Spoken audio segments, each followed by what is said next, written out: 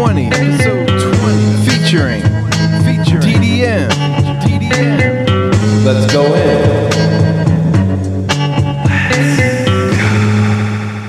Height Zone World, episode 20. My guest this week is DDM. I really like this conversation we had. I split it into two parts. Part one, just me and him. Part two, me, him, and Paul Hutson of his group, Bond Street District. This episode is sponsored by the Lineup Room, a recording and mixing studio located in Baltimore, Maryland. Check them out at lineuproom.com. As always, the art is by Mike Riley. Check him out, MikeRileyComics.com. Two announcements before we get it started. This Thursday in Baltimore, Lord Grunge, Future People, Glitterous, Mickey Free, and Echo. That show's going down at the Wind-Up Space. Going to be real tight. That's Grunge of my group Shark Tank and, of course, of Grand Buffet. Then Saturday, Friends Records 5-year anniversary party. I'm playing day 2, which is Saturday, at the Auto Bar. So don't miss that. Let's get started with part 1.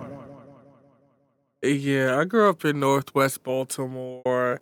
You know, we lived like near Park Heights, Garrison. We lived over on the northeast side, like near Loch Raven, for a period of time. I kind of lived everywhere in Baltimore City, honestly. Yeah. You name it, I've lived there. Why'd you move around so much?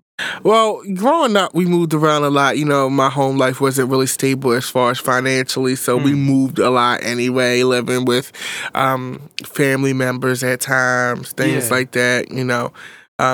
So, you know, with that becomes a lot of moving. Like, we didn't really get stable as far as, you know, my parents, my mother, and my stepfather until I probably got in high school. Yeah. Oh, okay. Mm-hmm. And what did your parents do? Well, my mom, when I was younger, like when I was first born or whatever, she worked at like a bank and she was like a teller, and then she did like retail customer service, and then she was a CO for a couple of years. And then like around high school, she started working for Hopkins, and she's been working there ever since. Okay.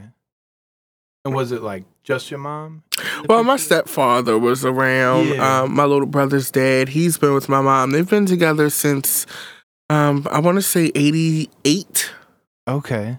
Yeah, so they've been around for a while. They've been together.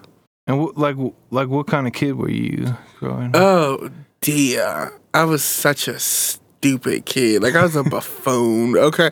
Like, I was very aware, like, early on. I was aware that, you know, I wasn't going to necessarily have as much as everybody, but I still kind of lived in a fantasy world. Like, I always lived for the fantasy. So, you know, I watched a lot of cartoons, a lot of TV. I was very much a latchkey kid. Yeah. So a lot of things, like, I had this warped sense of reality that was really bizarre. Like, I watched a lot of, you know, Power Rangers and Sailor Moon and, like, stuff like that. So, like, my sense of reality was very real, but very warped at the same time. It was odd. Like, I was a odd kid. Were you, like, a loner kind of kid? Oh, definitely. Because me and my little brother are about 8-9 years apart. With that kind of a time difference, you know, being an only child for so long, as always, you make your own fun and you create your own world. But it also made me be an old soul because I'm able to relate to old things. Like, I feel like I was aged at a very early age. So, you know, a lot of times the kids be like, oh, this was when this was out, Method Man, and this and I can't relate to that. I can relate to it in a historical way, like because I like certain things now. But my early memories are watching westerns of John Wayne and listening to Shaka Khan and Earth, Wind and Fire, and watching old Star Trek reruns on TBS. That's so I'm very old. Right. I didn't really hear hip hop music until I got to like junior high. Like I remember, actually it was like late elementary school going into junior high, and I started hearing like that's when Puffy and them was just coming out. Lil' Kim and Biggie and Junior Mafia and the Lox. And, that was back. I'd say commercially, hip hop was just starting to see the big commercial success. It wasn't as big as it is now, but it was the perfect mixture of maintaining the foundation of what hip hop is while attaining commercial success. So it was a great marriage of the two because it hadn't sold out that much yet. Did you feel like almost maybe that kind of fit in with your like fantasy world? Oh yeah, because I wanted to be on Bad Boy Records, and I wanted to. At the time, Puffy had the black, Bad Boy leather coats, and everybody had wanted the Bad Boy leather coat because Puffy was one of the first rappers, and that whole regime was one of the first groups to be a brand. Yeah. Like, you always be Bad Boy was going to be black and white, black and white with the leather, the shiny seats. That was all branding. And, I remember at the time when the shiny seats was out, I was like, no more shiny seats. And now everybody follows the branding model of Bad Boy Records, whether they admit it or not. At that time, you had the big three were Bad Boy, No Limit, and of course, Def Jam. Yeah.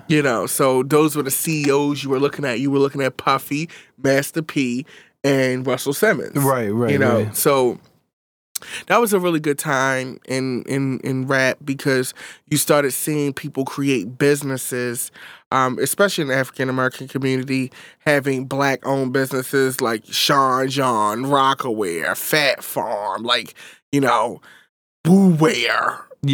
Actually Wu-Tang was one of the first to do branding, but Puffy kind of took it to like the ultra glam level, where he's partying with Donatella Versace, and he has real cultural influence that crosses over from just urban rap to, Wall Street big business. Right. Yeah, so that was an interesting time. But that era, is that when you started rapping? That era is when I realized, I didn't really get into it then, but that's when I wanted to be famous. Like I always watch, video of Tina Turner and Jodie Watley and Janet Jackson, because I always like female entertainers. I'm always like female entertainers more than male entertainers. That's just the bottom line with me.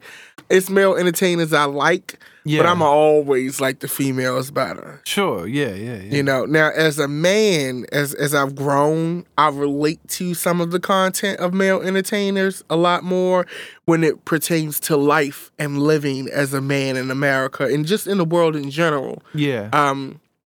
When I listen to Pink Floyd, or I listen to, Idris Muhammad or Scott Heron, I like that vocal. Yeah. I like that vocal Scott Heron has. Yeah. I like the musicianship of Idris Muhammad.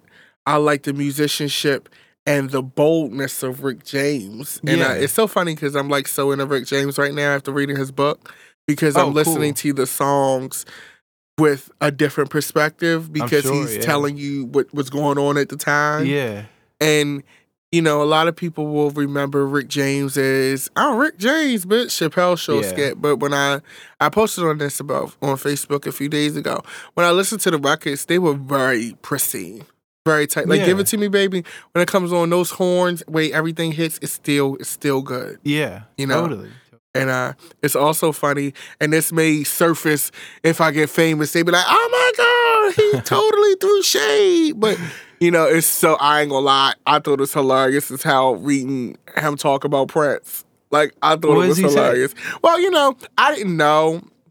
Well, I kind of knew because I heard it from my mother and my aunts and them because they was old and they was hip and shit back in the day. Yeah. And she's like, Rick James and Prince kind of had this like feud. And when I read it in the book, because Rick James was first on the scene, and then Prince came along. And the way he talks about the shit he used to do to Prince, how Prince used to, copy off of him, different stage techniques and things like that. And I was reading one instance where he was at a show or something like that, and Prince had bit one of his songs, and they went. I'm paraphrasing here. They saw him in a club, and he like grabbed Prince and like poured liquor down his throat, his face, and he started crying. Prince started crying and everything because Rick James is kind of tough. He real rough around the edges. Totally. It's so funny because Rick James, it's always like. Certain singers back in the day, I feel like if rap had existed, they would have been rappers instead of singers. Oh, yeah. Totally. And I feel like Rick James is one of those guys. He's like, everything about him screams rap. Like reading his book, the way he lived, it's totally rap, you know? So I kind of look at it like that. Yeah, yeah. And, okay, so you have this idea of you want to be famous or like an entertainer or something, but how does it lead to starting to make music? Well, I didn't start actually. I wrote my first rap in the fall of 1998. Okay. It would be 6 years before I recorded my first demo or any type of audio recording. Yeah. But about fall 1998, I think I was coming out of middle school, getting ready to go into high school. Yeah. And I had wrote this rap. It was so stupid. I can't even remember. It was whack. Okay. And at the time, I was obsessed with Maya. Like, I loved Maya. Like, everything was R&B singer Maya. Yeah. She was, like, kind of the T back then. And I was obsessed with her, and I loved everything about her. And it was like about Maya, and it was like the stupidest thing ever. It was just like, I love you, kind of? No, it was like, ooh, that's my girl. Oh my God, it's Maya. Ooh, kind of thing. It actually sounds kind of tight. It was like, ooh, it's like, ooh. Like, it makes me cringe even thinking about it because it's so whack. So I did that, and then I did what did I do first? I did the first time I had graduated from high school in 2002, and I still wasn't recording anything. And around this time, this is when Boss Man and Paul Campbell started showing up on radio. And locally, it was a big deal. And to this day, I still say no artist has had a radio campaign like those two. That's true. No local artist has had that kind of campaign before them, and no artist has had that kind of campaign after them. I gotta throw Tim Trees in there. Well, yeah, Tim Trees. Tim Trees is like kind of year zero to me as far as the start of rap. On radio, and people actually really seriously pursuing it. You had Mully Man out at that time as well, but for me, Boss and Paula were the most like polished out of everybody. You know what I'm saying? Like they had the whole thing. And I remember seeing Paul and I was like, oh my God, it's like my mom was like, oh my God, it's Paula Campbell.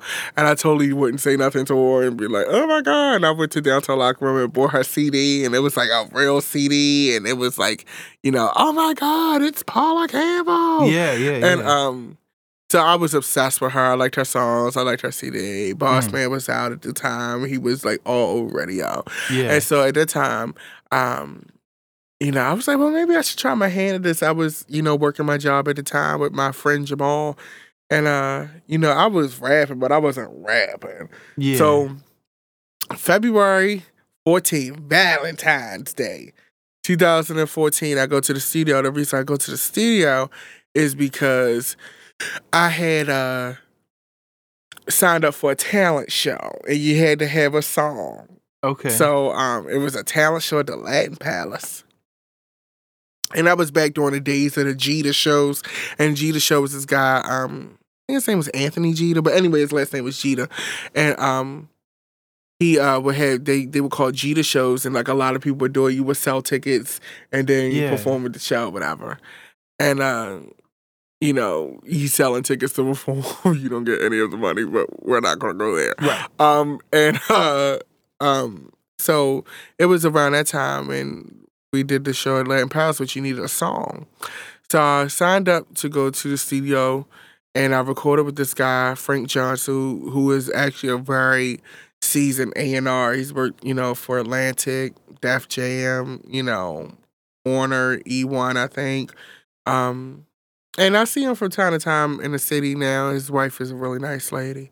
Yeah. And I go to his studio, and I have no idea about recording. So I'm thinking, I'm going to go to the studio. I'm going to be done in like an hour or two. Yeah. You know, not knowing that, you know, and this is at this time, like now I feel like a lot of, if you're a new artist starting out, you know everything. Pretty much. YouTube, television, the internet has made it so accessible. It's not like back then where you had to do trial by error, where you paid your $50 an hour for studio time. Yeah. And that's not to mix. That's just to record. Yeah. Okay? You paid your $50 an hour. You did your session. You know, your session, you would have to do multiple sessions. Nobody produced you at that time, so you had to learn production techniques. So what I would do is a lot of my earlier records had influences of records that I liked.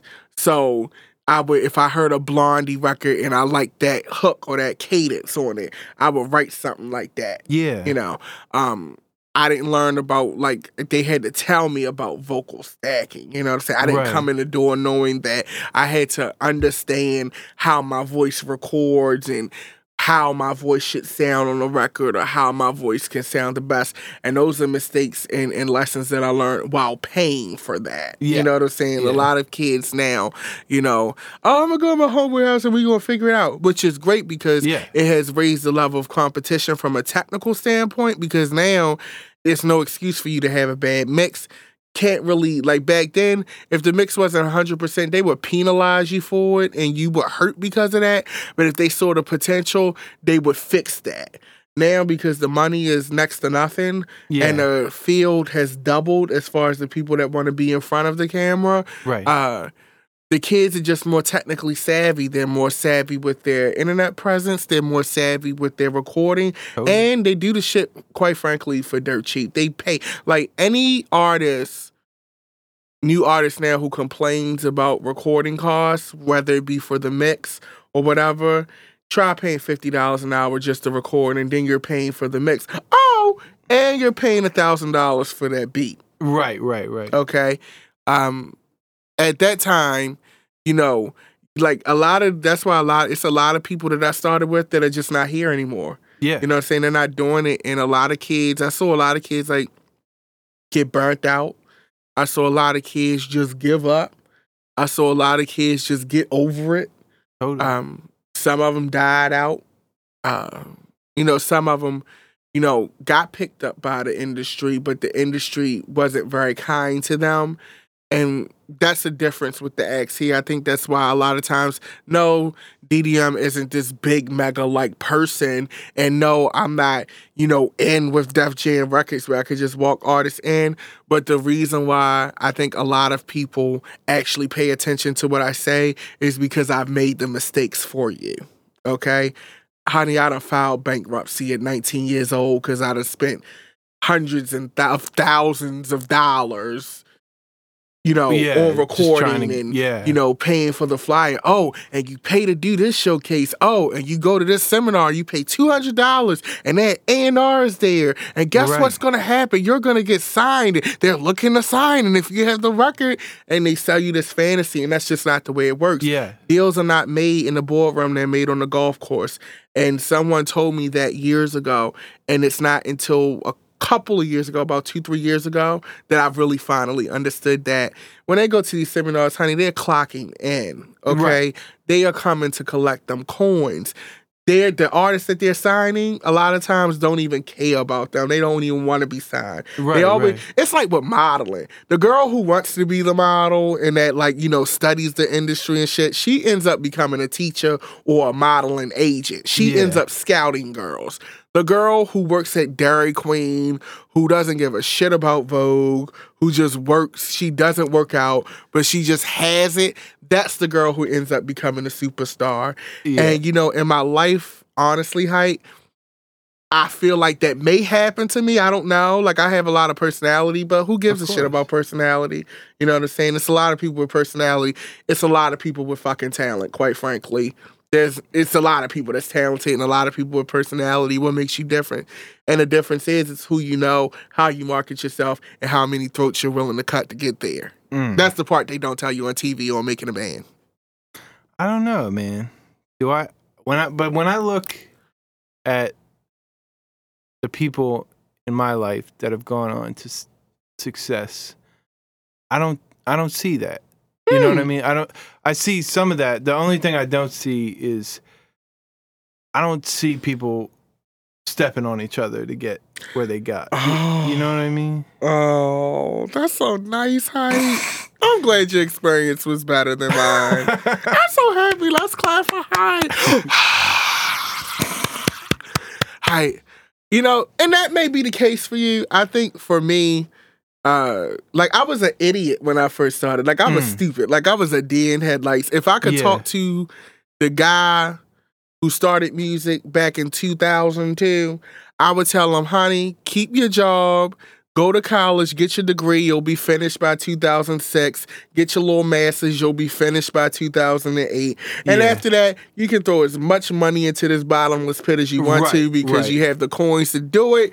You can splurge. You can go on your little cruise to the Caribbean every summer with your vacation time that you get with your PTO. Yeah. And, this would be cute for you, Well, I guess now that you say it, you're talking about that whole, like, seminar culture and, like, talent shows and all that shit. I guess that is in a way, the most cutthroat part of the game. Well, see, here's the thing. With rap, the spots are limited.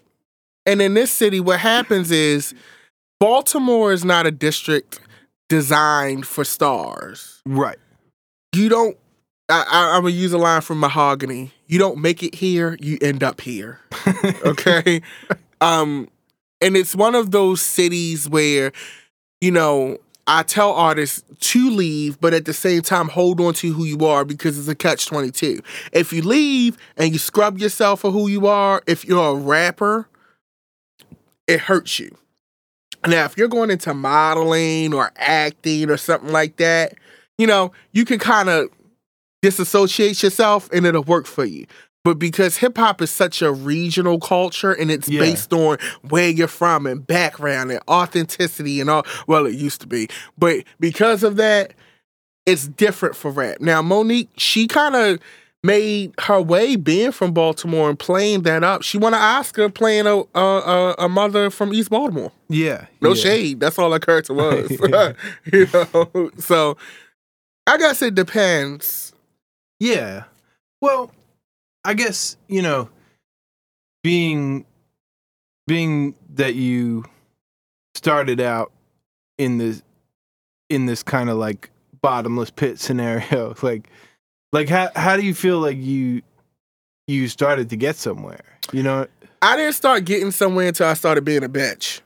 Okay. And that's the bottom line. People are like, oh, that's terrible. No, honey, that's life. You know? When I was nice and, please help me, sir. I can rap. That's not going to cut it. Yeah. Okay. When I started saying, you know what? I'm going to have to take this bull by the horns. We're going to have to knock down some doors and I'm going to have to get in a few faces, shake a few hands, kiss a few babies. That's when I started getting somewhere, when I understood that you're going to kind of have to do this. The days, because in my mind, once again, I'm kind of old. So in my mind, I'm watching what's love got to do with it. Oh, I'm going to perform. A manager going to see me. He going to manage me. Like, I would have been fine being a stupid artist. If they'd have actually took my talent and cultivated it to where I know it could be at that time, I'd have been fine being a puppet. Right. You know, I'd have been fine. You know, take all my money. You know what I'm saying? You know, pick me out to all the endorsers. Yeah. You know, as long as I can perform and, you know, I can be on TV with Letterman, I don't really give a shit. Right. But that didn't happen. Right. So it's like, okay, well, honey, what do you need to do in order to get to that point? Yeah. And that's when you start researching the business. You start kind of opening your eyes and you stop being as green as you used to be. Yeah. And you kind of get somewhere. And when I started finding myself as an artist, you know, I worked with one rap crew. It's called Team Green. Okay. Oh, dear. Now, that's where I did a lot of my battles. That era is when I started doing rap battles, which rap battles were very beneficial to me on a local level because it's a way at that time to gain a name very fast. Yeah. You know, so you beat enough people, you do enough show-stopping battles, and, you know, everybody on the scene knows your name. Right. Everybody on the scene knows your name. The general public don't really know who the hell you are. But at least amongst your peers, you know, you kind of know. Well, man, I mean, I felt like I have a funny story about this, actually, that I'll tell you in a second, but I, like, never went down to, like, 5 seasons or any of that. Yeah. I'm not surprised. But, like, no. But, like, it was, like, I felt like everybody was like, yeah, there's that dude Midas that's, like, killing it with the battles. Like, everybody knew about that shit. And I don't, you know, see, that's the thing. With me, I think people think that I am like this grandiose kind of braggadocious person. And I'm confident, but I never get caught up in that. Like, I don't really give a shit about that because at the end of the day, that's nice that people know who I am. But is people knowing who I am getting me in offices with Leor Cohen? Is it getting me, you know, in the places that I need to be to really break through the way that I need to break through? Right. Not to say that I'm not appreciative of that, but I think that's why I've always been a progressive type of artist, is because it's nice that I'm in the city paper a lot. That's nice. I appreciate that. But guess what? That's not going to get me everywhere. So we got to keep working towards that. Right. That record was cute. The come through video was cute. But honey, that's one video. That's not going to get you, you know. Sometimes it happens. It's like lightning in a bottle. With some people, it only takes that one moment. Yeah. For some people, it takes a lifetime. Yeah, totally. You know. I did want to tell you this. I always, like, thought I should go to 5 seasons. like me and Mickey, we'd always be like, we're going to go this week. And then we would not go. Then we'd be like, all right, we'll go next week. And it's like, it was funny. You reviewed in the city paper this track that I was on. Do you have any memory of this? I don't. Did I? Oh, what I mean?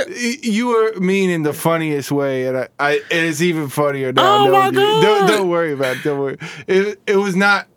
It was like complimentary and also like, what is this kind of? But like, and it's not a track I'm particularly proud of, but like. It was so funny because you were like, you know what, though? These dudes should come down to 5 seasons. And then you were like, actually, nah. And I was like, that just confirms what I thought. Well, you know, at the time, this is the good and bad thing about the 5 seasons. You know, me and the 5 seasons have a love-hate relationship. I love it because at the end of the day, the 5 seasons, whether people like it or not, and they used to actually be on Charles Street before they moved into Mount Vernon Shopping Center. And the 5 seasons provided a hub and a central neutral meeting place for the entire city's hip-hop community to meet and fellowship and showcase. Yeah. And nobody was doing. Now you have so many options. Yeah. You know what I'm saying? Like, it's a lot of places you can go. But at that time, that was the only place that really welcomed hip-hop. Right. The flip side of that is, you know, the mics were always shitty for the most part. The sound was like doo-doo. But what I liked about that was those fucked up mics taught you projection. Which is why until this day, whenever I'm in a cypher, my voice is always louder than everybody's. Because when I first started, that was the standard, and you knew you had to do that. Yeah, You know what I'm saying? It wasn't a lot of the artists that are just starting out now, they have no idea how to perform live. Right. It's all Mickey Mouse. Like, they sound great on records, but when you get them in a live setting, it's like, okay. Yeah. Okay. I totally agree. You know, it's like, oh. And they have no concept of crowd control.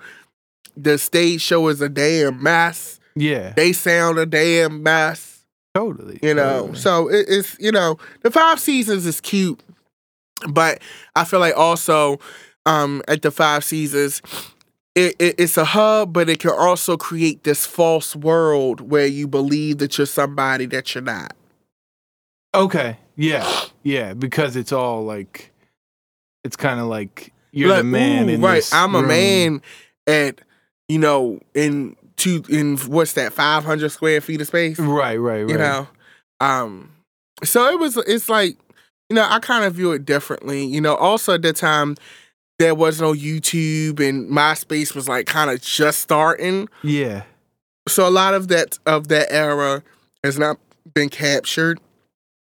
I think the only person that was capturing hip hop at that time on the internet, from an internet standpoint, was Al Shipley with Government Names. Yeah. Like, that was it was like, oh my God, it was 2 places you wanted to be in: Government Names and a City Paper. Yeah. And if you was in, I remember one year the City Paper, they did like these trading cards of like the rappers in the city. Right. And I was like, oh, I want a trading card. Well, I don't have a trading card. I want a trading card. I'm not special enough for a trading card. And like, you wanted a trading card. But yeah, Al Shipley was like the first. Like, it's a lot of bloggers now, you know, and everybody's like, "Ooh, I'm a blogger," but none of you did it first. Yeah. Al Shipley, I'm going on record with that. Al Shipley is the first internet blogger to cover extensively the Baltimore hip hop scene. Yeah. He is year 0 for that. He's one of the only guys, because I don't respect a lot of bloggers, to be honest. Oh, they it's a mess. Yeah, but he's one of the only guys, like,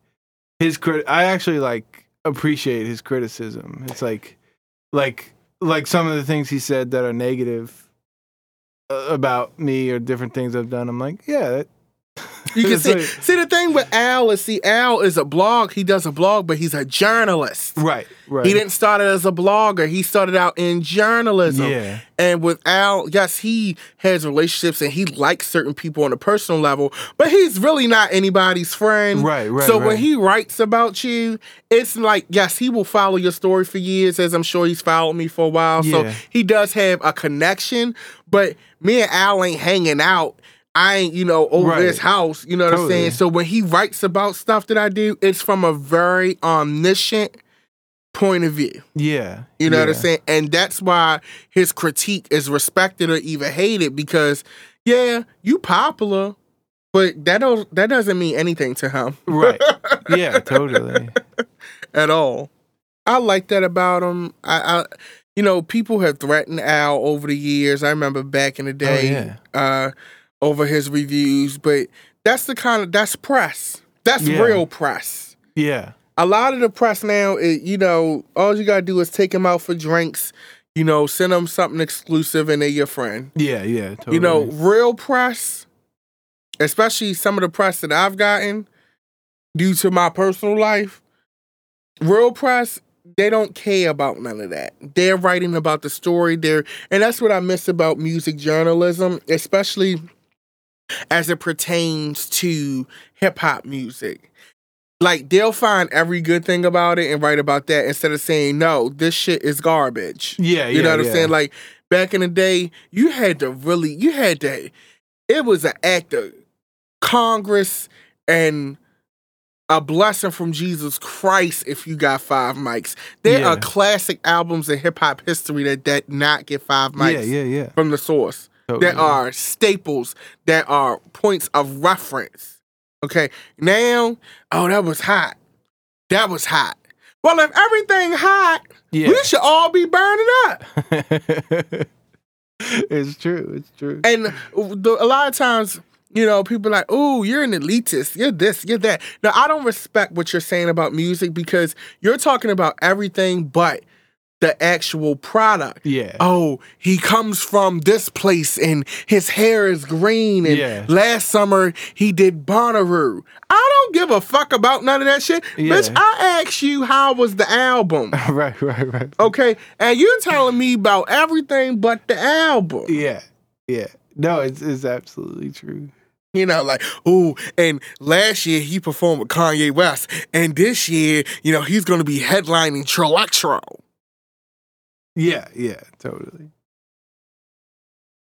Well, let me ask you this.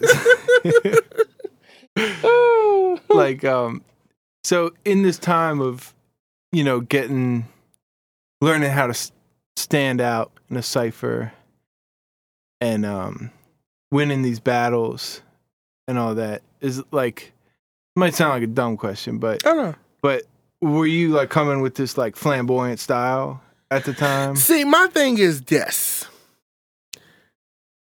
My flamboyancy comes out when I'm having a discussion. Yeah. Or like when I'm kikiing or I'm like watching TV or something or I'm talking to you. It's like, yeah, especially, they went in. Yeah. But my school of rap is aggressive. Yeah. You know what I'm saying? Yeah. When I'm rapping, if we going in, there's no nice. There's no, like, it's like being an assassin. Like, you don't show up to the party like, yes, bitch, I'm about to beat your ass. No, it's coming with the black gloves and I'm about to knock your fucking head off. Yeah. You know what I'm saying? That's the school I come from. Going up against guys like Comp, you know what I'm saying? Seeing them on stage, having to follow that show, battling guys like Verb and, all of those guys. When I first started, it wasn't no assault. Like, they knew I was soft smoker. Everybody knew I was who I was. Right. But it was like one of those things, but he nice, though. Or he gonna come at you, though. Yeah, there's no nice with me when it comes to rap. You know what I'm saying? I play with you every now and then, but when it's time to go in, I'm going to go in. Yeah. It's just that now I'm going to go in as me. I'm just going to go in, and after I finish going, then it's going to be like, now, bitch, when we going to get something to eat? You know what I'm saying? Right. Like, it's that. But the go in is still the go in. Yeah. Okay. And so, was that around the time you got down with Mania? Well, when I got with Mania, first off, I was so thin. Like, I'm working on getting that body back. I was like thin. I looked great. I had cheekbones. I was giving contour. I was in, a large out of 2X, like I could fit in the Gap. I could fit in Abercrombie. I could fit in so I looked great. Like, it was I loved that look. Like, if I had that body with this knowledge, I'd be dangerous. So we working on getting that body back. When I got with Mania kind of helped me with my experimentation in music, as far as wanting to do something unique and wanting to move forward and just, you're not just battling. Mania started to help me start the process of becoming a recording artist. Yeah. When I started working, that's when I started becoming a recording artist. Yeah. And did you put out an album at that time? I didn't put out an album. I think I put out an EP. Okay. Looking back, I ain't really like it. It's not my best. Yeah. But I think I put out an EP. It was like the Arcade or something like that. And it was, But and I did the compilation with them. With me, Kane, Ron, and Melly. And that's when I started really becoming a recording artist. Now, because of creative differences, and some other things that didn't quite work out. But after Mania, I met a very cool group of people. And at the art house, my friend Minifin, my friend Max, his brother Mo, Jet, that whole class, Leno, who's now on Instagram with Young Thug. Riff Raff would come to the house sometimes, who's now on the cover of Dazed and Confused and Neon Icon and Los. And he was hanging out in Baltimore? Yeah. Oh, you know what? It's so funny. And you know what? What's that? We didn't talk much, but when he came to the house, like, Riff Raff was in a dirty white t-shirt and some jeans and some Reeboks. And he would come over.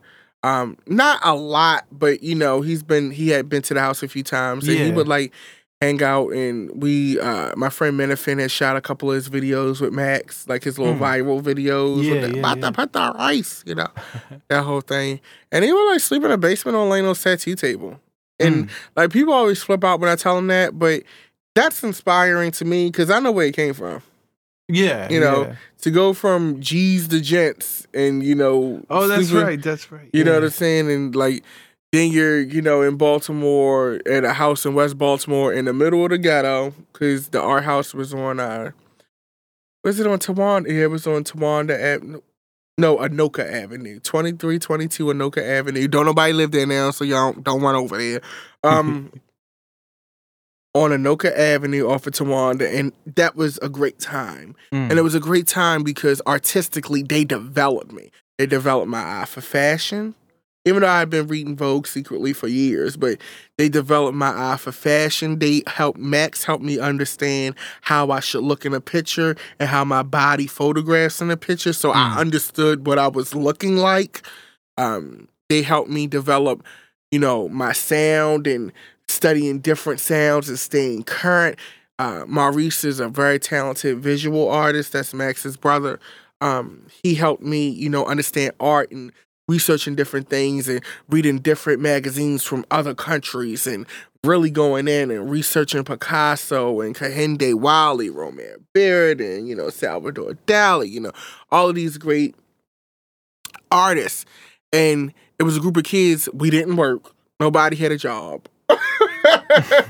Okay, but somehow we made it work. I was working with Max. He does photography, and we shot Big Sean, Jay-Z.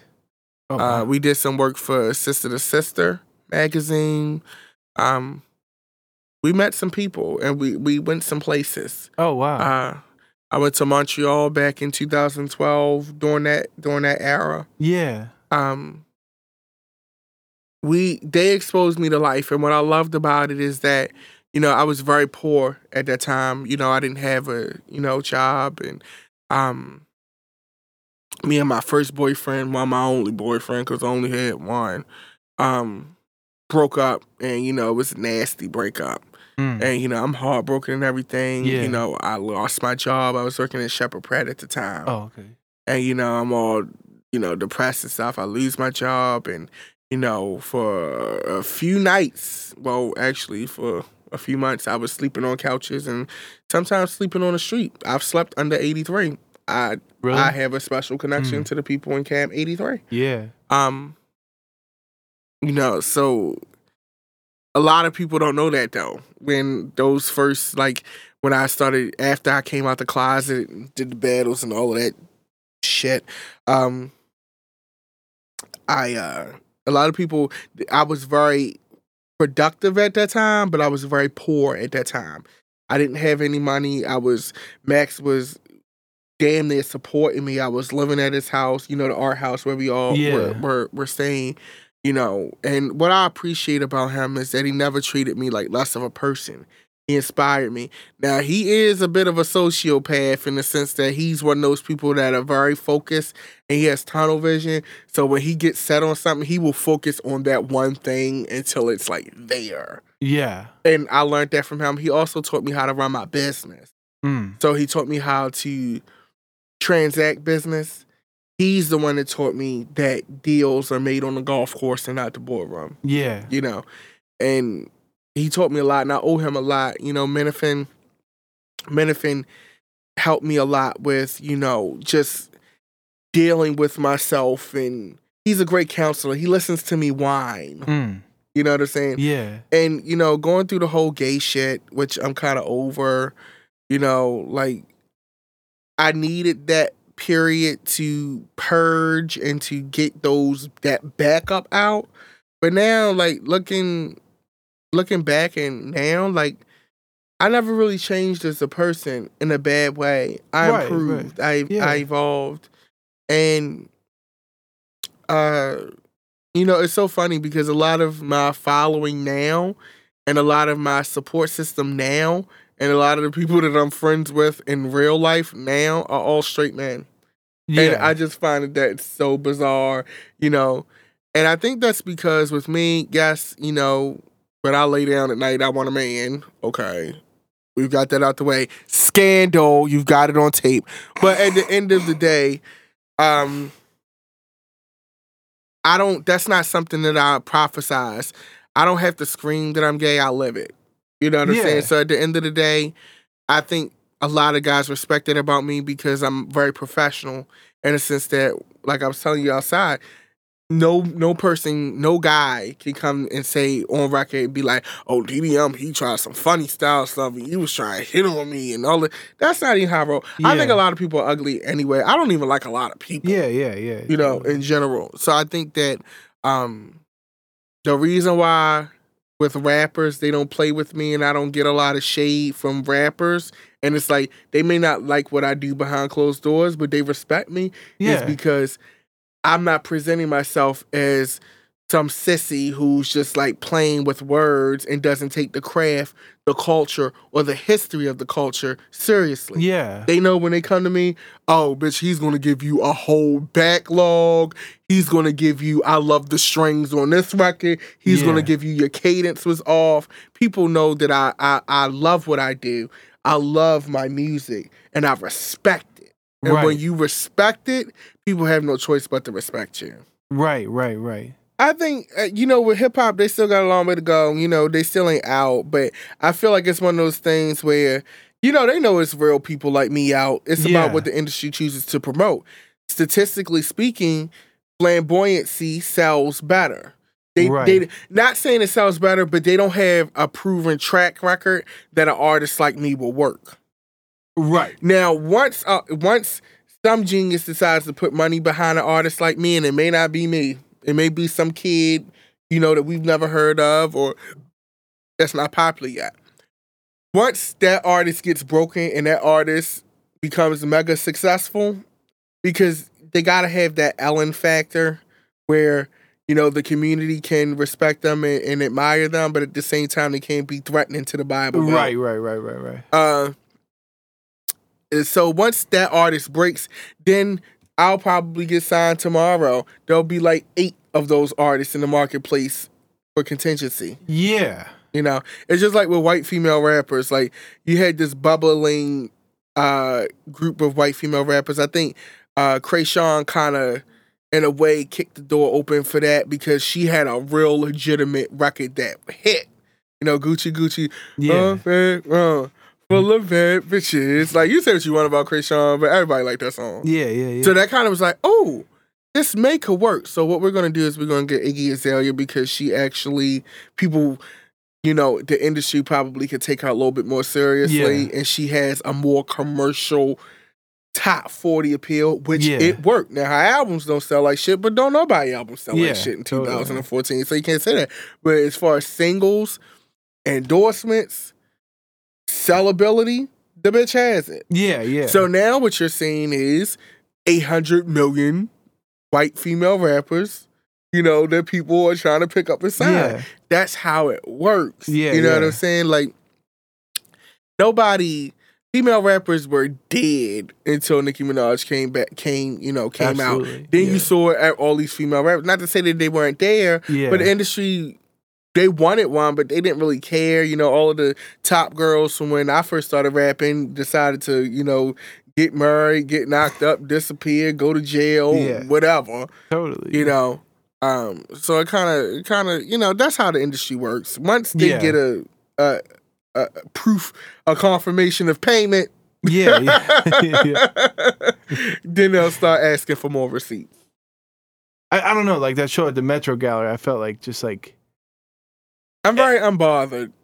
No, I just felt like everybody can get down with that shit. You know, like it's like, I don't know, it's gay, but like, but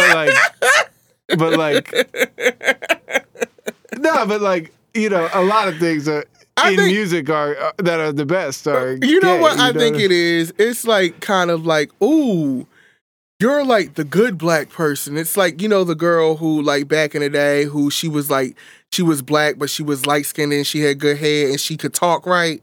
Like, I feel like I'm that guy for straight people now. Like, I'm that gay guy who, he's gay, but in the sea of gay that we're seeing right now, he's like the safe gay. So we can like him and not feel too gay. Okay. You know what I'm saying? Yeah. So I feel like that's who I am right now. I think also, too, like, I'm very unbothered. Like, I really don't care anymore. It's like, you know what, either you going to sign me or not. I'm not going out of my way no more for people to, you know, oh, well, if I do this and if I get this right hair with this outfit, you know what I'm saying, then it's going to be over.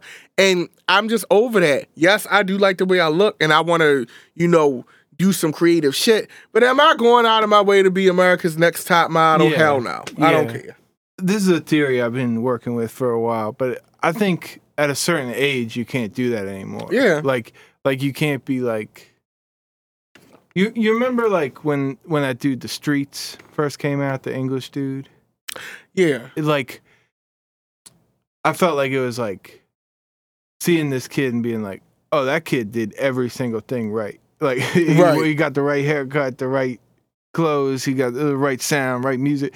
Like I feel like at a certain age, if you're gonna keep going, you got to be like, I am who I am. Yeah. You know what I mean? And like if it doesn't land perfectly with like what's hot, fuck it. You know what I mean? I don't know. I mean, I think that's why I transitioned into the Uncle Lulu era as far as like that name, because it's like I'm like, you know, no, I'm not a mega star, but you know, I done put so much time into this shit, honey. I'm so unbothered. Yeah. You know, it's like, you know, we're going to do the show. We're going to have a good time. And I think that's helped me with talking to my audiences. Like, my show has developed into half music, half stand-up. Okay. You know, like, it's very Millie Jackson in that way. Very, you know, I think the only other person that kind of does that right now is Childish Gambino. Okay. But it's very that. You know what I'm saying? Very Millie Jackson, very Diana Ross, very, you know, Rudy Ray Moore. Yeah. You know, like, you know, it's like, you know, it's like either you're going to like it or you're not. Yeah. You're going to boo or you're going to clap. Yeah. I mean, at this point, I don't really know what else to tell you. Yeah. And I feel like I feel like that's how all music should be. You know what I mean? It's like, I don't know. People waste a lot of time and energy going in the opposite direction. Like, ooh, you know, like, we got to get this producer and it's going to be this hair and we going to do this video and we going to shoot it with this photographer. And with some things you need that. Like with these groups and shit, and with female artists, I'll be feeling so bad for them because they require so much maintenance. Yeah. Like, it takes a lot. Like, you got to be maintenance. Right, you're a female artist. You know, that whole keep it real shit, unless you going the whole Tracy Chapman route or you doing some shit like that, don't know, like, girl, you better throw on a heel and that face better be done.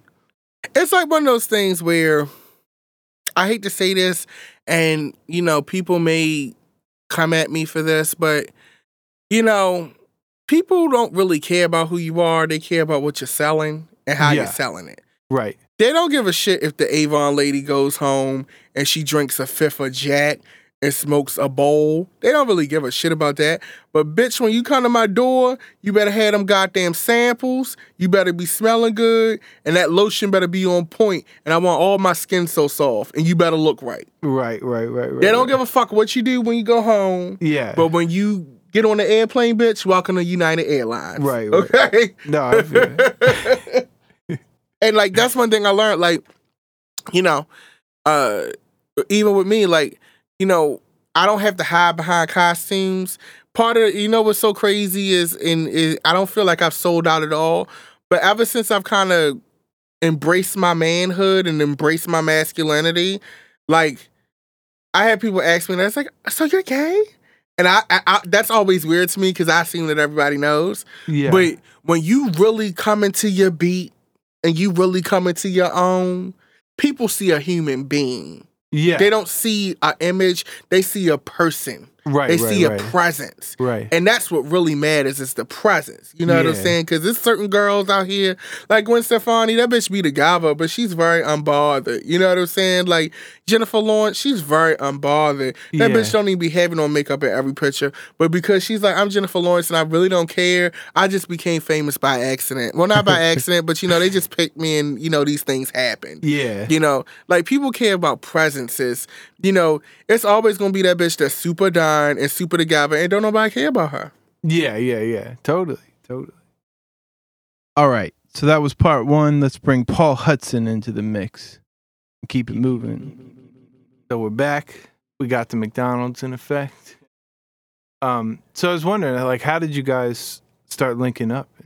Well, I met DDM back, I guess it was late July or late June, at the Crown in Baltimore.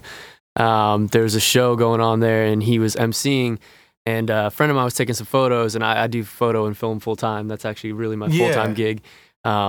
So went over and was just there to take some photos, met DDM backstage, and just started talking, mentioned that I made some music, and he was like, we should get together sometime, try to make some music. And it was about 2 weeks later or so that he finally came by and checked out the studio and played him a couple tracks, and he said he wanted me to send him 1 or 2, so I sent him just a bunch of them. And the next day he hit me up and was like, hey, you think you'd want to put an EP out or something? And I was completely into it. So yeah, after that we started getting to work on stuff, started coming through more often, kind of picked out the songs that we wanted, came up with like the format that we wanted for the whole project and everything, and just kind of everything really started to come together really naturally. Everything was really cohesive, I feel like. It wasn't like anything was forced. We just kind of started clicking on a lot of the same ideas, and it kind of just felt like we both were on the same track, to make the same type of album. So it only made sense that we started working on this together. Had you produced in that way before?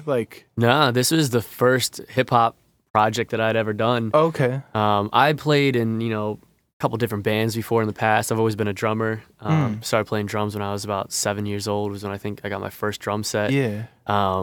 And I played in a group in college for a while that was kind of like a roots kind of thing, so it was a live band, but it was hip hop, with a little bit of a rock influence to it. But what was it called? It was called the 3 Tree Experience. Okay. Cool. Yeah, it was a funny name, but it was a good group. But yeah, we had a guy that rapped and bass player, guitar, and then drums. Yeah. Cool. Yeah. Okay. And like DDM, is it like you were saying, like embracing this more masculine like rap style? I think, right? We're in the right ballpark. Okay. like is or this new style that you're going for, was Bond Street District like the start of that? Yeah, real shit only. Yeah. I'm a little bit too mature for shenanigans. Yeah. I like to have fun, but especially in these times, it's so funny that what the nation is going through right now with, from the racial tensions to the police tensions to now the CIA torture shit and Bill Cosby drugging people and, it's too much going on in the world, ISIS. It's too many things, Ebola. It's too much going on for me to keep selling you shenanigans. You know what I'm saying? Yeah. Like, yes, it has to be entertaining. I'm all about a light show. Give me a Beyonce moment. Yeah. But the Beyonce moment gotta have some substance behind it. Yeah. Because everybody interprets music differently. Like, what do you see as the added substance? Well, when you listen to the EP, it's something that you can take home with you. It's something that the words, the instrumentation, the musical integrity behind it. It has a lot of heart. It's a lot of soul. It's not plastic. You know what I'm saying? It's a lot of grit to it. It's a lot of feeling to it. You know what I'm saying? Like, it has human emotion. The project is an emotion. You know? Absolutely, yeah. So, and that's the biggest thing. Like, you know, in Matinee, you know, and that wasn't my first choice of single, you know, because I'm thinking single, bitch. Like, we need Mother Hook, you know, we need Chappelle. But it's so funny because Paul chose the first single from the project. And it's so many, like, when I wrote Matinee, like, he had, you know, presented the beat, and it wasn't as full as it sounds now. It was just like the sample and the loop and the drum behind it. And I wrote the record, and there's so many little nuggets in that record that is true to me. Like, when I'd be like, for every Coke it's a Pepsi, which is something I always say. And I got that from the movie Election. They didn't say it like that, but like Matthew Broderick was watching that because he hated Reese Witherspoon. That's one of my favorite movies. And like, he was looking at a Pepsi can, and then he thought, Coke. You know what I'm saying? So I always say, for every Coke it's a Pepsi. You didn't know that. But for every Coke it's a Pepsi. And I want to be Denzel, but I look like Wesley. And it's so many, I struggled with my looks for so many years. And some people will say, oh, DDM, we think you're cute. I don't think so, because I've always had a weight problem. You know what I'm saying? With Robert Harris say, I can't wait to eat. But I always struggled with my weight. You know, I was always fat. You know, and then I did ballet for like 2 years in middle school, you know. And then I got hit by a car, and then I got fat. Okay. And then I did football in high school. That was cute. You know what I'm saying? And then I got fatter. You know, I went to vocational technical high school. Shout out to Maribel, same high school as Tracy Termlad. And my trade was commercial baking. So I'm like cooking donuts and shit and cookies and all of that. And the whole time I'm just getting fat. Okay. Yeah. And so like weight has always been an issue for me in beauty in general. Cause I have especially studying fashion the way that I had, I know what aesthetic beauty looks like. I know what the science of perfect aesthetic beauty looks like. Yeah. A perfect face is perfect. A beautiful face scientifically is perfectly symmetrical. That's the scientific standard of beauty. Symmetry. Yeah. So like being fat and like odd shaped and you got titties and shit, you just like really, I like that. And then it's like another line in the song, Analog Girl in a Digital World. Find it hard to get work with a natural curl, shading on essence everywhere that she go, because they say they're really making it as being in vogue. That line means a lot to me because a lot of times, especially in the black community, and it doesn't feel strange talking about this to white people, but you know, I'm gonna say it. Yeah. In the black community, like post civil rights era, like right around the time, like post the civil rights movement, you know, in the mid 70s, you know, 80s, you had this renaissance where black people were really into supporting black things. So Essence, everybody wanted to be Essence. Everybody wanted to be at Ebony. You went to Ebony Fashion Fair. You bought Ebony Fashion Fair makeup. And, you know, that's what black girls did. You know what I'm saying? And now they've kind of abandoned that. And now black girls feel like Essence isn't as good as Vogue. Or it's like, yeah, you an Essence girl, but you really need to be an L. You know what I'm saying? Like, or the girl who only does work for... they had a magazine out of South Africa, I believe, called Arise. And they were positioning themselves to kind of be the African version of Vogue. Okay. But they couldn't quite get the footing to do that. Yeah. And Vogue does not have an African division. A lot of people don't know that. There's a Vogue Turkey. There's a Vogue Germany. There's a British Vogue, Paris Vogue. They have a goddamn Thailand Vogue, Mexican, Canadian. There is no African Vogue.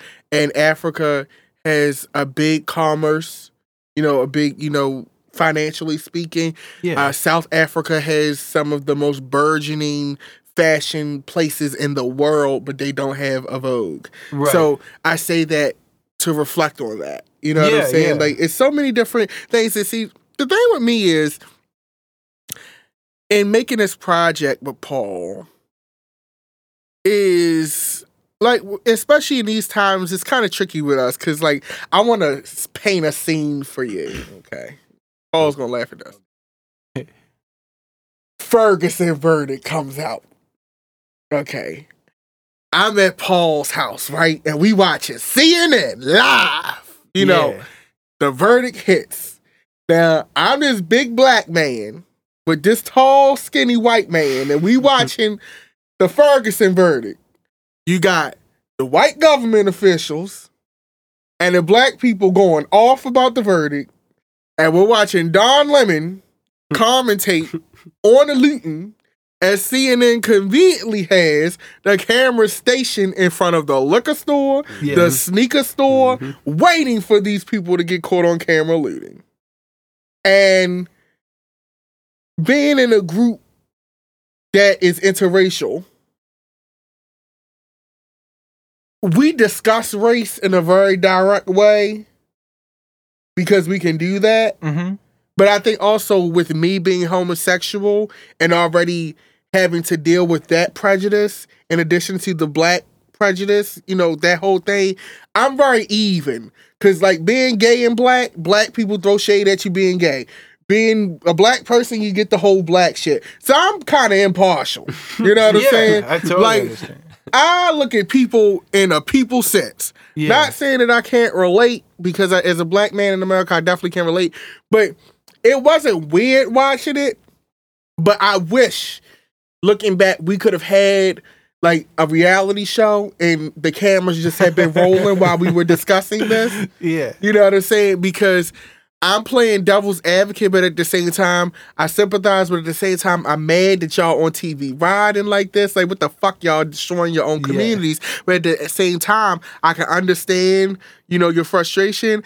And Paul, on the other hand, is like, he's a white person, but Paul's a very liberal white person, you know what I'm saying? I mean, of course, he listens to, like, Odyssey and shit, and, you know, all that. What you got against Odyssey? I don't have shit against Odyssey. I'm going on record as saying that, but you are a fan, okay? What's Odyssey? He's a rapper. Go ahead, Paul. He's much more than a rapper. The DC dude. Yeah, he was part of Diamond District and stuff. Yeah, that's right. Like one of the best producers around right now that Manny refuses to acknowledge. I don't refuse to acknowledge Odyssey, okay? Paul has the vinyl. He done pulled everything up. So he got the Diamond District catalog. I think it's cute. I'm here for it, but I ain't here for it. You know what I'm saying? Like this is why this works, because he's a boom bap guy. He's always gonna love his boom bap. You know what I'm saying? I'm all about grand productions. That boom bap shit is cute. It had its time, and I'm all about kind of bringing it back. But let's bring it back with a Chappelle. You know what I'm saying? Like, let's add a Beyonce moment to the boom bap. You know what I'm saying? Like, let's make the boom bap entertaining. Yeah, you know what I'm saying? Yeah. Like, I'm a music purist, but I don't really like them real hip hop people. Because the real hip-hop people, they be so like, ooh, this is rap, and this hip-hop. No, you dumb fuck, okay? Hip-hop is the sister to punk music. Punk music and hip-hop were created to go against the system. Yeah. It was created as rebellious music. Yeah. It was not created to be elitist and stationary. It was created to evolve and to express the emotions and feelings of a culture oppressed and ignored. Yeah. You idiot, okay? Do you guys have, like, more projects in the works? Oh, yeah. Mm-hmm. He's stuck with me. Yeah. I think the second that we put the album out, I was telling him I was in, prior to us making this album, I hadn't put anything else out, so I was just making all these beats by myself, for myself, so I was just kind of in this constant production mode where all I was doing was making beats. And, I wasn't making them, fully, they were all just kind of ideas and stuff like that. So after getting 5 tracks and basically just putting all of our time and effort into the same 5 tracks for, about 2 months that we were doing it, 2 straight months of doing that and not really having the brain power or the time really to do anything else outside of that. I feel like the second that we had our final mix in, and before we even released the project, we just had the final mixes in and didn't have any more work to do on our side for the album. And I was already immediately making new songs and sending him tracks like, I don't know if this is it, but hey, check this out. What do you think about this? And I think, we're already right now looking towards next year and, putting out something else next year at some point. But I think this time around, we're going to put ourselves under a more reasonable timetable because this time it was 2.5 months from the time that we met to the time that we put the album out, That's cool, put an EP and a music video. So, and especially for me, never having produced anything fully like that before was definitely a lot. So this time I think we're gonna take our time with this one a little bit more. How did that video come together? It was such a quality video. Everybody like to use that word. Well, we like Manny had said, he told me that he wanted me to come up with more of the creative ideas for the video since video is my background and stuff, and I really wanted to be really stylized, so I had a very strong idea in mind for how I wanted the video to look. But I told him, since he was one who wrote the lyrics and everything, that I wanted him to have a lot of influence on it as well. So the way that we broke it up, we basically, in our minds, had 2 sections to it. We had the vignettes, which were basically all of those B-roll shots of the different characters that you saw in their environments, and then the performance shot. And so I was basically in charge of the performance shot and that whole element of the video and how that was going to look. And he was in charge of kind of coming up with these kind of lookbook-esque vignettes that we would cut in and out of that kind of represented what it was that he wanted to convey. Not necessarily exactly what the lyrics were saying, but just kind of an overall feel to the video and what message we wanted to put out there. And it was actually kind of funny in the making of the video. We always say it every single time we have a show or we're going into something, it's never going to go right unless everything's going wrong. And with the video, it was totally true. I mean, that performance shot, the original idea for it was actually to be in like an old, decrepit, like theater space. And we had found a whole bunch of really awesome places. And I swear we got locations and lost at least probably 5 locations, maybe 6 locations. The last of which, well, we thought that we lost the last location for the last time about 4 days before we were supposed to shoot the music video. And then literally the day that we were supposed to shoot the performance shot, we had 2 pickup shots that we had to do. And then we were going to go to the performance shot, and maybe a half hour, 15 minutes before we were supposed to be there, we still hadn't heard from our contact and basically lost that space as well. Within a half hour of having to be shooting it, and then basically we were at a point where it was like, if we don't shoot this today, the video's not happening. It's just not going to come out. And for those that don't know, it's not like one dude with a camera. It's like you got a giant crew and a bunch of shit. Yeah, exactly. And that was the thing too, is we were pulling a lot of favors from friends and stuff. We're doing this all out of our own pocket. So we had a lot of equipment and a lot of people, donating their time. So luckily, put the plug in, Chris Schaefer Studios. Chris Schaefer was nice enough to let us crash his place for the night. And I mean, I called him, like I said, a half hour before we were supposed to be there. And he was nice enough to open his doors for us. And that's where we got that final shot, which actually worked out in our favor because that's where we ended up having our whole release party for the project. So it was kind of cool to be able to release the EP and the music video and screen it within the space that it was actually shot in. That's awesome. So it was kind of a cool moment to be able to like show people that and then have them literally turn from the movie screen to the stage and see that it's actually, part of the music video, like they were there. But I feel like that's kind of a testament to like the whole project, or at least how both of us work, where if there was one thing that we came out of this whole project with, or one saying from the whole thing, it's just trust the process. It's just trust whatever process you have. Just trust that it's the right thing, and that just let it happen. Because the entire time we would sit there and work on stuff, and have an idea and be really excited about it, and it just wasn't happening. And instead of getting really frustrated about it and try to force it, we would just kind of relax and be like, you know what? It's not happening right now. Like, let's take a break, whatever, take a breather, come back to it. And 9 times out of 10, damn near 10 times out of 10, we'd come back to it and maybe not have the exact same idea, but have an even better idea that neither of us had even thought of. And, we'd sit there at the end of the day looking back at it and being like, wow, that actually really worked out for the best. Yeah, and It couldn't have been any more true with the music video, too. All that stuff really fell into place for us. I think that's really common with, like, making any kind of art. Mm-hmm. Is like, if you get too much, like, oh, it's not going down like I want, call it off. Like it just will be whack. Yeah. And like I feel like with music, so much of my favorite music is like stuff where it's like, you know, like, oh, this band put out this in 2003. I remember this from 2003. Then they put out this from 2004. It's like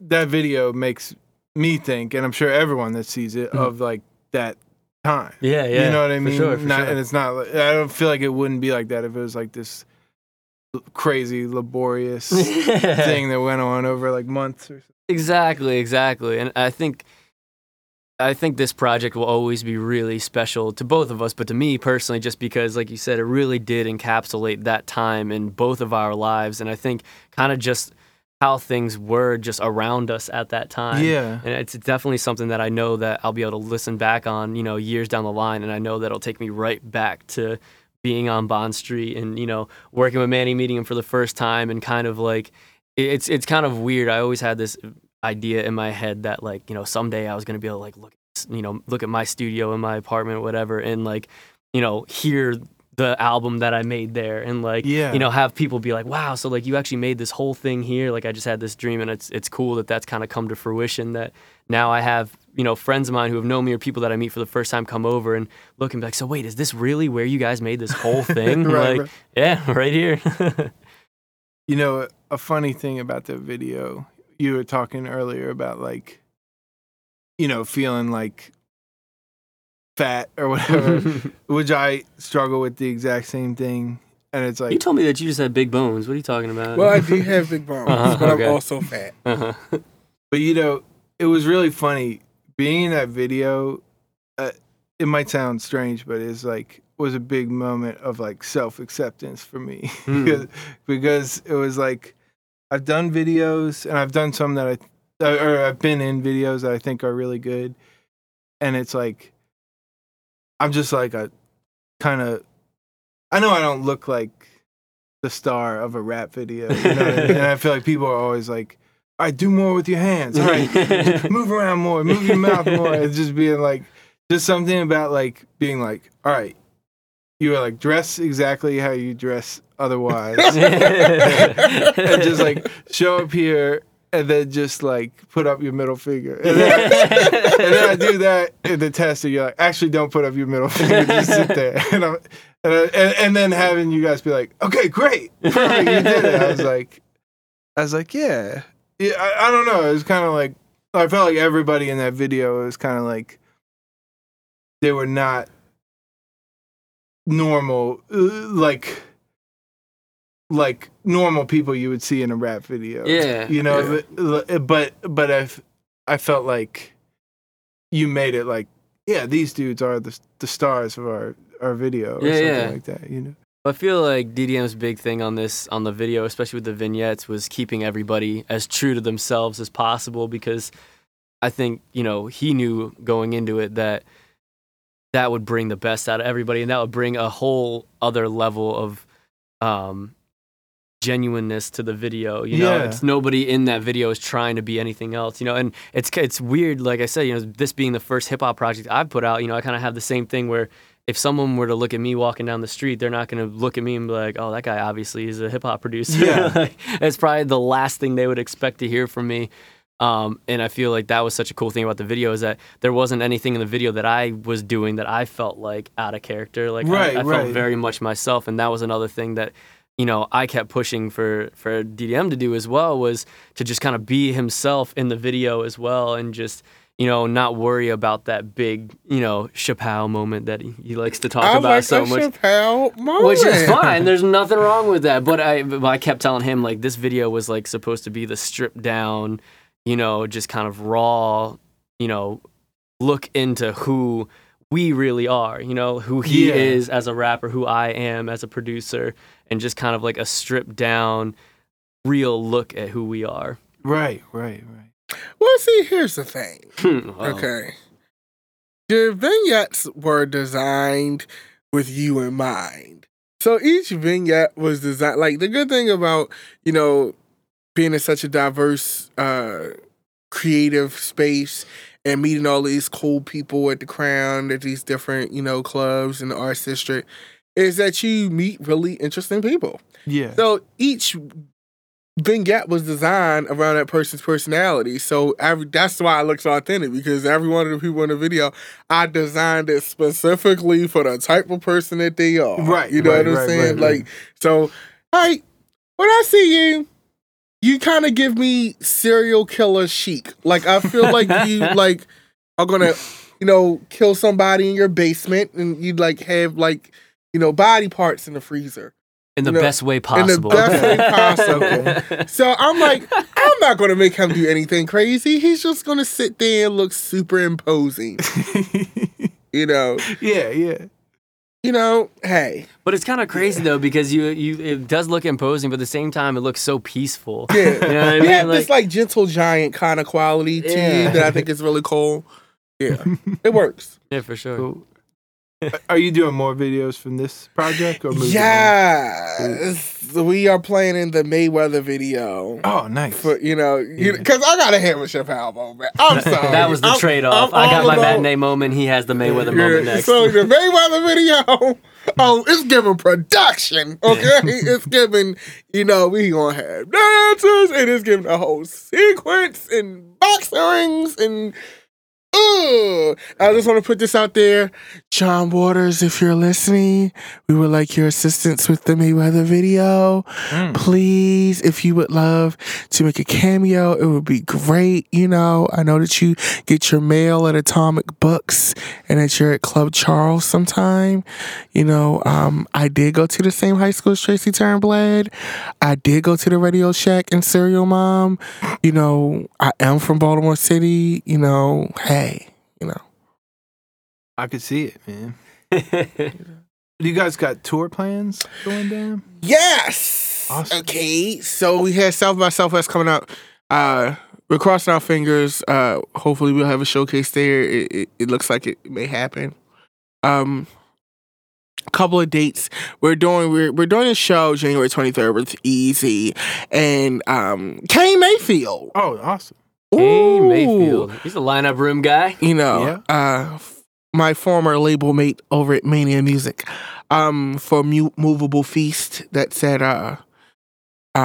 Metro Gallery, and it's to benefit Movable Feast, and they're a great group of people. They help folks with cancer and critical illnesses, HIV/AIDS, things of that nature. So it's a benefit show. So come out. It's to raise funds for that. And we're working on a few dates, up and down the Eastern Seaboard and possibly on the West Coast. Oh, awesome.